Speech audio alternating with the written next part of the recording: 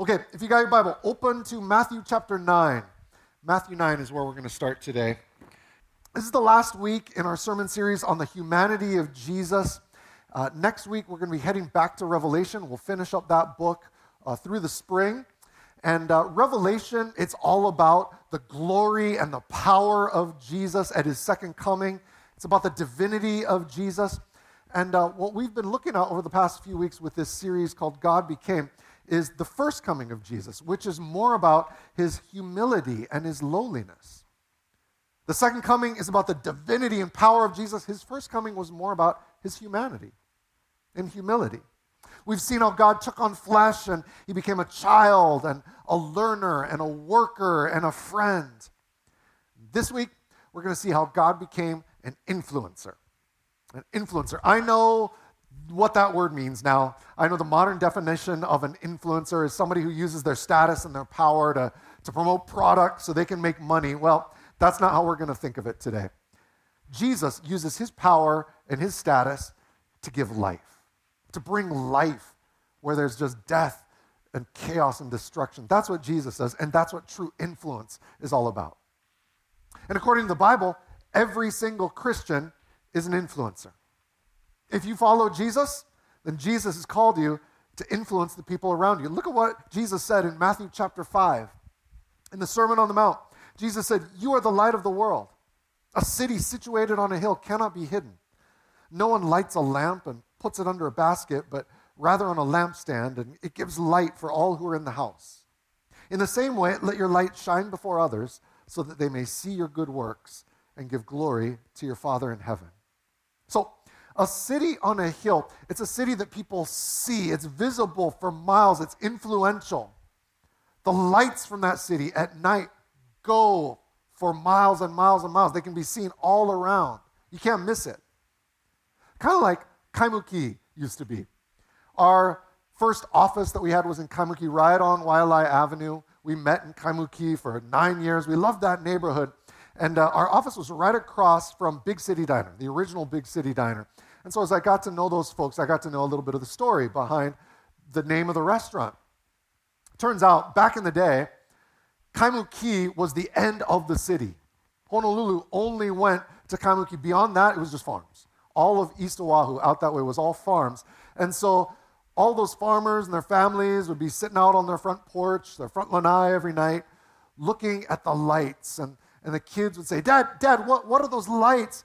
And the dads would go, "Oh, that's the big city out there. Kaimuki," that's what they would say. The big city. Because you couldn't miss it. From that side of the island, that's all you could see was these lights shining. And Jesus says, that's what you are. That's what you are. You are a city on a hill. And there's not even a question about it. Jesus says, you are the light of the world. You are an influencer. You're an influence in your home, in your family, in your neighborhood. You're an influence in your office, in your classroom, on your job site. You are an influencer. That's what Jesus has made you. So, are you leaning into that identity? Leaning into that role that Jesus has given you? When Jesus lived on earth, he pursued friendships and relationships all the time. But in those relationships, they didn't just chill, they didn't just hang out. There was purpose to his friendships. Jesus was pursuing spiritually significant relationships.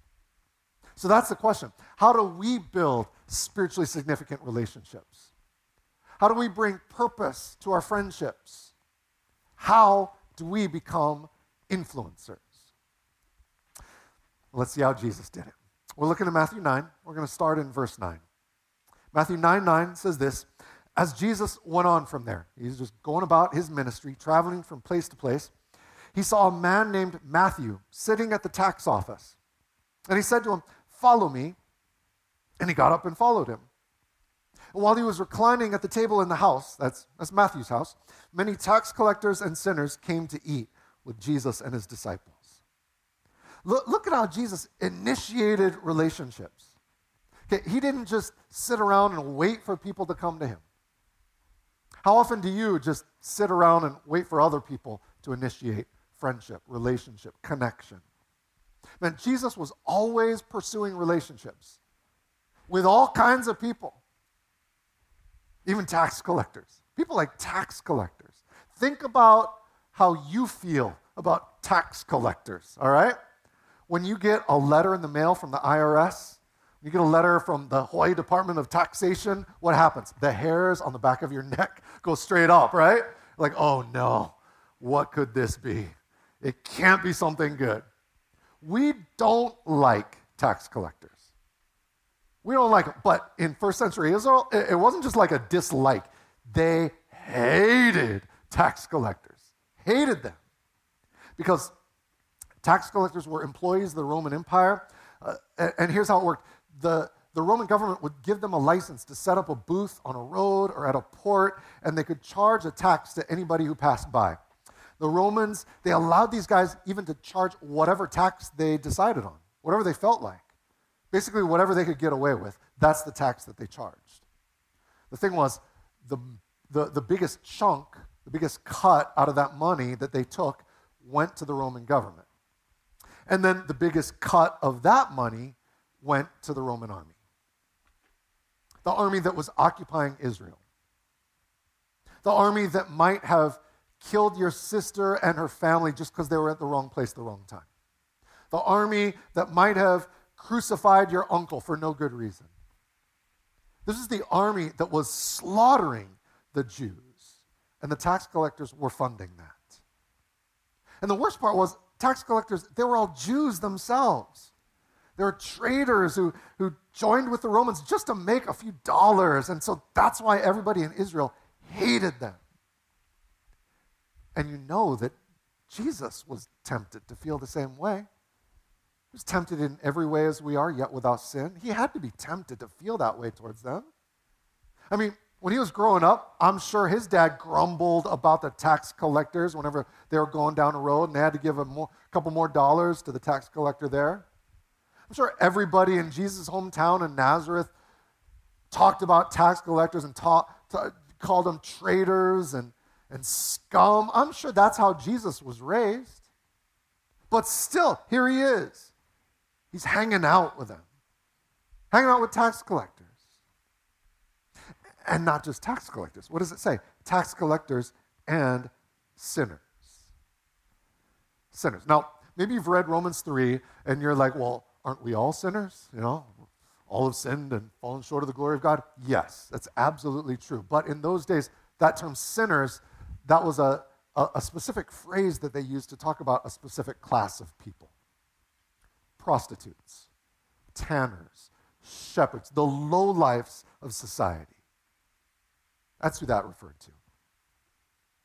It wasn't comfortable for Jesus to hang out with those people. It wasn't comfortable for anyone, any respectable person in that society to hang out with those kinds of people. Because it's a lot more comfortable to hang out with people like us, right?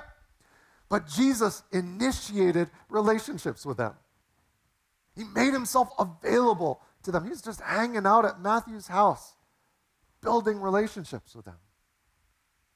So, who are the tax collectors and sinners in your life? There's people you feel uncomfortable hanging out with. Might be people at your work, people at your school, might even be people in your family. Are there some work events that you avoid? Are there family gatherings that you tried to get out of over the last couple weeks because there are people at those events, people at those places that you're kind of uncomfortable with? Well, guess what? That's how religious people operate. Religious people like the Pharisees. Keep going in verse 11. When the Pharisees saw this, they asked Jesus' disciples, why does your teacher eat with tax collectors and sinners? This is just blowing their minds. Why would anyone eat with tax collectors and sinners? When Jesus heard this, he said, it's not those who are well who need a doctor, but those who are sick. It's really intriguing what he's doing here. He's not arguing with the Pharisees here. He's not going, no, you've got them all wrong. They're not really that bad. Don't call them sinners. Let's just say they are challenged in certain areas of sin. No, Jesus doesn't say anything like that. He says, yeah, you're right. They're sinners. Man. They're sick.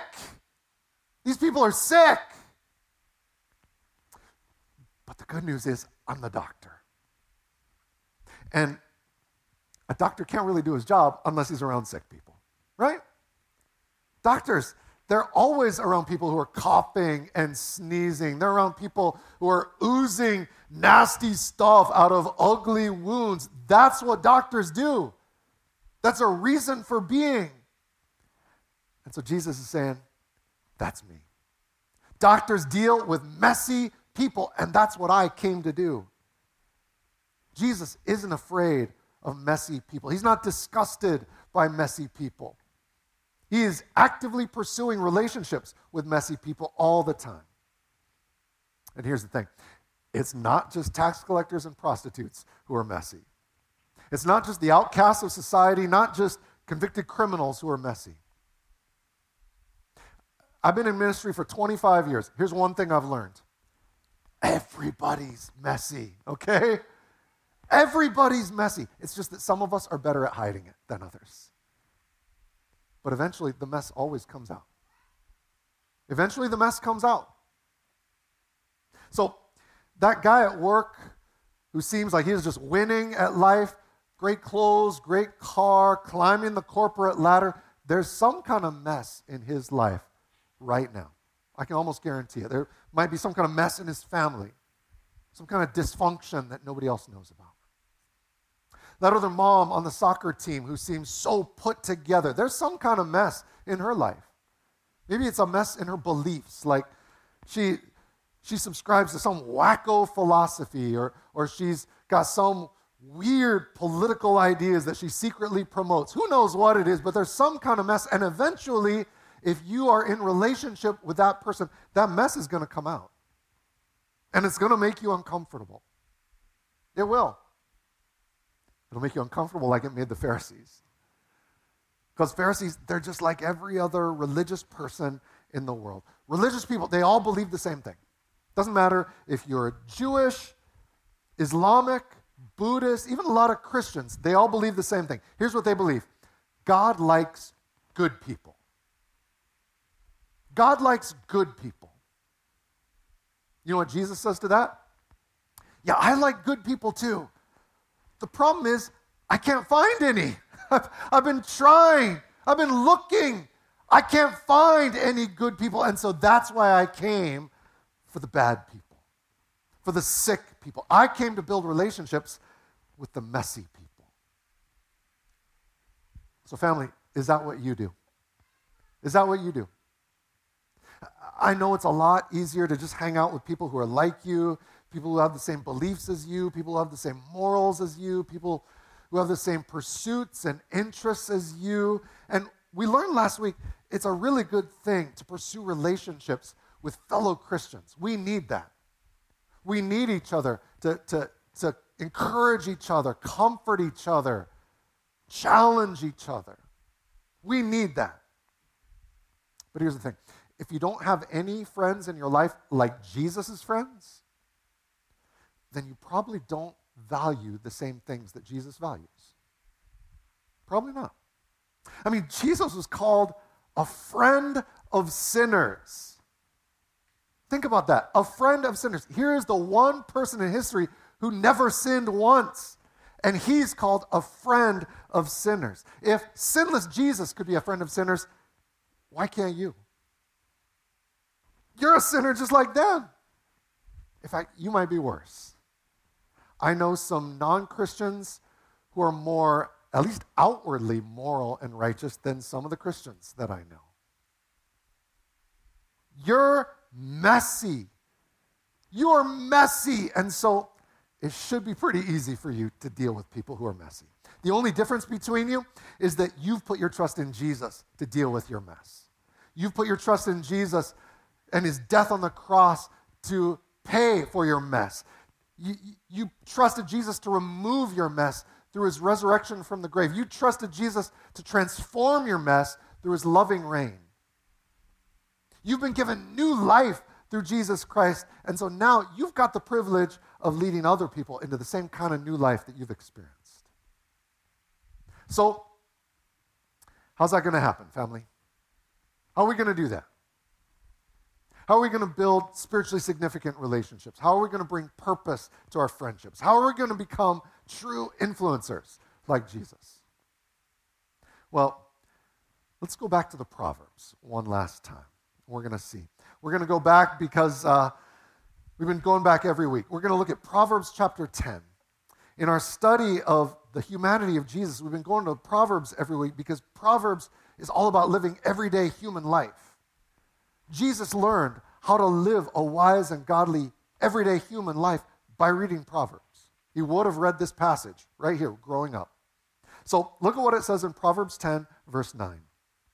Proverbs 10:9 says this, "The one who lives with integrity lives securely, but whoever perverts his ways will be found out. A sly wink of the eye causes grief, and foolish lips will be destroyed. The mouth of the righteous is a fountain of life, but the mouth of the wicked conceals violence. Hatred stirs up conflicts, but love covers all offenses." I love the image in there of a fountain of life. I love that. It's possible for you to be so filled with life that it just kind of bubbles up and overflows into the lives of the people around you. It's possible for you to be a source of life to the people around you. It's possible for you to be an influencer.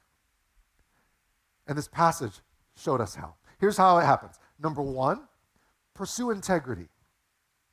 Pursue integrity. Like it said in verse 9, the one who lives with integrity lives securely. The one who lives with integrity lives securely.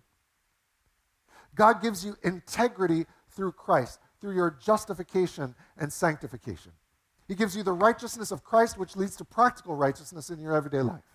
He gives you integrity. And then God gives you security in Christ through adoption and glorification. You have God's acceptance. You're part of his family, and so now you don't need to worry about anybody else's acceptance. You've got his love. God gives you integrity in Christ and security in Christ, and that's what leads to influence for Christ. That's how it works. Integrity leads to security, which leads to influence. First time I saw how that happens, I was a freshman in college. I made a bunch of new friends, and all of them drank, except for me. I loved God, and I wanted to obey the authorities that God put above me, and they said underage kids can't drink, so I said, all right, I'm not going to drink. I was the only one out of like a dozen friends that I had. But I still, lots of weekends, I would go to parties with them just so I could hang out with them. And for a couple months, they were always trying to get me to drink. But after a while, they finally figured out it just wasn't going to happen. So every time we'd go to a party, I'd have a couple cans of Dr. Pepper, and I'd just down those Dr. Peppers all night and chill out with my friends, and then at the end of the night, help them stumble back to their dorm rooms. Until one Friday night, I'm sitting there with a few of my friends, and one of them cracks open a beer and then sees somebody that he knows across the room. So he puts the beer down on the coffee table and leaves to go talk to that person. And as I'm looking there at that beer right in front of me, I'm going, what would one sip be? What difference would one sip make? So I reach out my hand and start to pick up the beer, and that's when I notice 12 heads swivel around and look straight at me. And then all of my friends start running towards me. They start yelling at me, "Put that beer down. What are you thinking? You don't drink. Put it down right now." These guys who are drunk out of their minds are convicting me, confronting me on my integrity. That's what was happening in that situation. You know why? You know why that happened? Because my friends knew that my integrity led to security. They saw that I didn't really care about what people thought of me. I knew what God thought about me. Integrity led to security, which led to influence. After that night, our conversations got a lot deeper with my friends. A few of them started coming to church with me. One of them became a Christian. Integrity leads to security, which leads to influence. That's what Jesus said on the Sermon on the Mount. When he told you that you are a city on a hill, right before that, he told you how you become a city on a hill. in the Sermon on the Mount, the Beatitudes come right before that. In Matthew 5:3, Jesus said, "Blessed are the poor in spirit." That's people who see how spiritually bankrupt they are without Christ. Blessed are those who mourn, the people who mourn over their sin. Blessed are the humble, people who look beyond themselves. Blessed are those who hunger and thirst for righteousness, people who want to be holy, people who want to have integrity. Blessed are the merciful, people who want to swim in God's mercy and then extend God's mercy.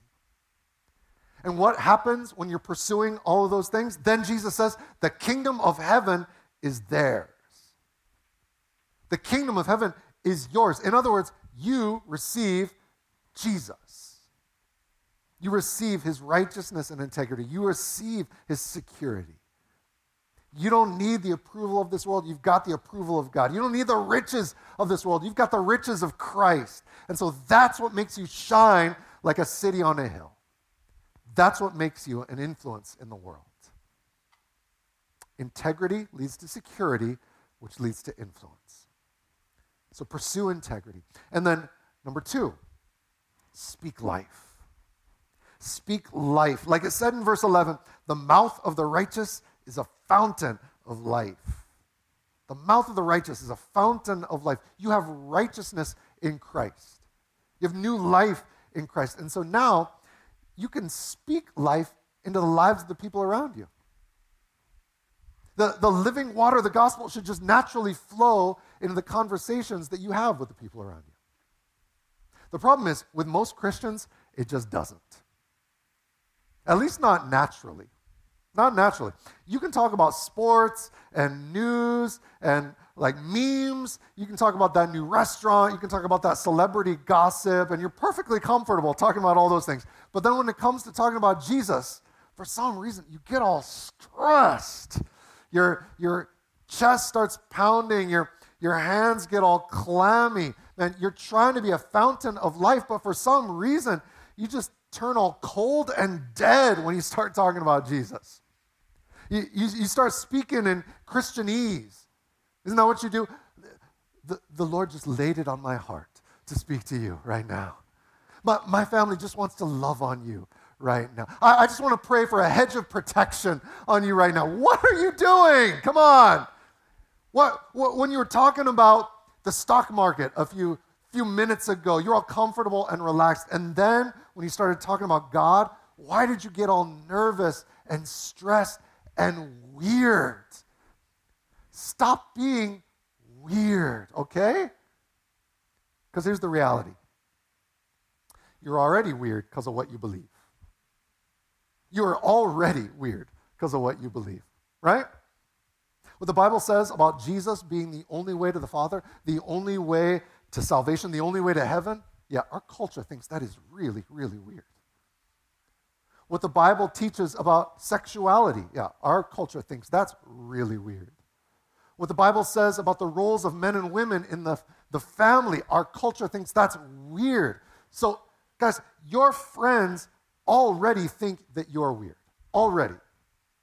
Best case scenario, they think you're just like behind the times and out of touch. Worst case scenario, they think you are an intolerant bigot. I guarantee you, if your friends know that you're a Christian, they already think you're weird. So don't add to the weirdness by the way you talk, okay? Just chill. Chill. Because here's the reality.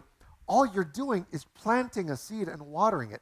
It's on God to make that plant grow. That's not on you.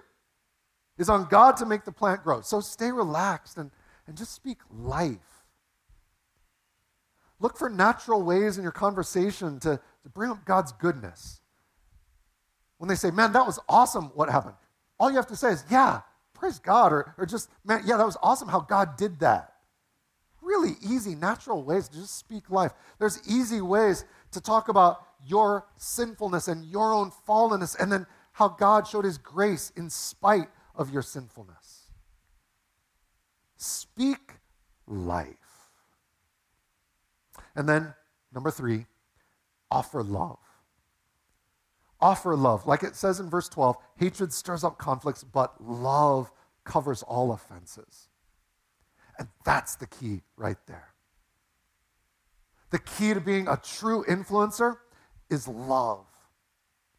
That's how you change the world, one person at a time. So if you don't really deeply love the people that God's put in your life, you're not going to pursue spiritually significant relationships with them. It's too hard. It takes too much time. You're going to be wading into the mess of people's lives, and it's not going to be easy. So ask yourself, do I deeply love the people that God's put in my life? Or do I just kind of put up with them? Here's one way to grow in your love for people who don't have Jesus. Remember what your life was like before you had Jesus. Just remember that. I really like how one pastor said it. Remember what it was like to lay your head on the pillow at night and wonder about life. Remember what it was like to numb yourself by keeping yourself busy. Remember how you distracted yourself with good activities like hard work or damaging pursuits like intoxication. Remember how you filled the void with material things like fast cars, real estate, or entertainment. Remember what it was like to think about not knowing what awaits you after death. Remember what it was like not to have any ultimate purpose or to feel the endless disappointment of the things of this world. Remember knowing down deep that you were made for something great, but feeling the pointless, mundane, senseless repetition of life. Yeah, when you remember what life was like without Jesus, it's going to stoke a deep love for the people in your life who don't have Jesus. And that kind of love, that's going to lead to some radical generosity. You're going to be way more generous with your time. Like Jesus was generous with his time. When your laziness tempts you to just want to crash on the sofa with a bag of chips and watch the game, love is what's going to drive you to get up and go to that thing that your friend invited you to that you don't really want to go to but seems kind of important to them. When your selfishness tempts you to see that number and let it go to voicemail, love is going to drive you to answer the call and spend 2 hours on the phone. Love is going to make you so generous with your time and with your resources. Like Matthew was generous with his resources. He was hosting parties at his house to introduce people to Jesus. That's what he was doing. Man, you want to know the best way to invest your money? There it is right there. Use your money to introduce people to Jesus. I tell people all the time, invite your friend to church, then take them to Merriman's for lunch. What a great investment of your money. If your friend invited you to church today, tell them that's where you expect to go to lunch. Merriman's for lunch, and then Hyde's Steakhouse for dinner, all right? Tell them the pastor said it. The pastor said it. That's what love does. It makes you generous with your resources. Tell them the pastor said that too, all right? Love makes you generous.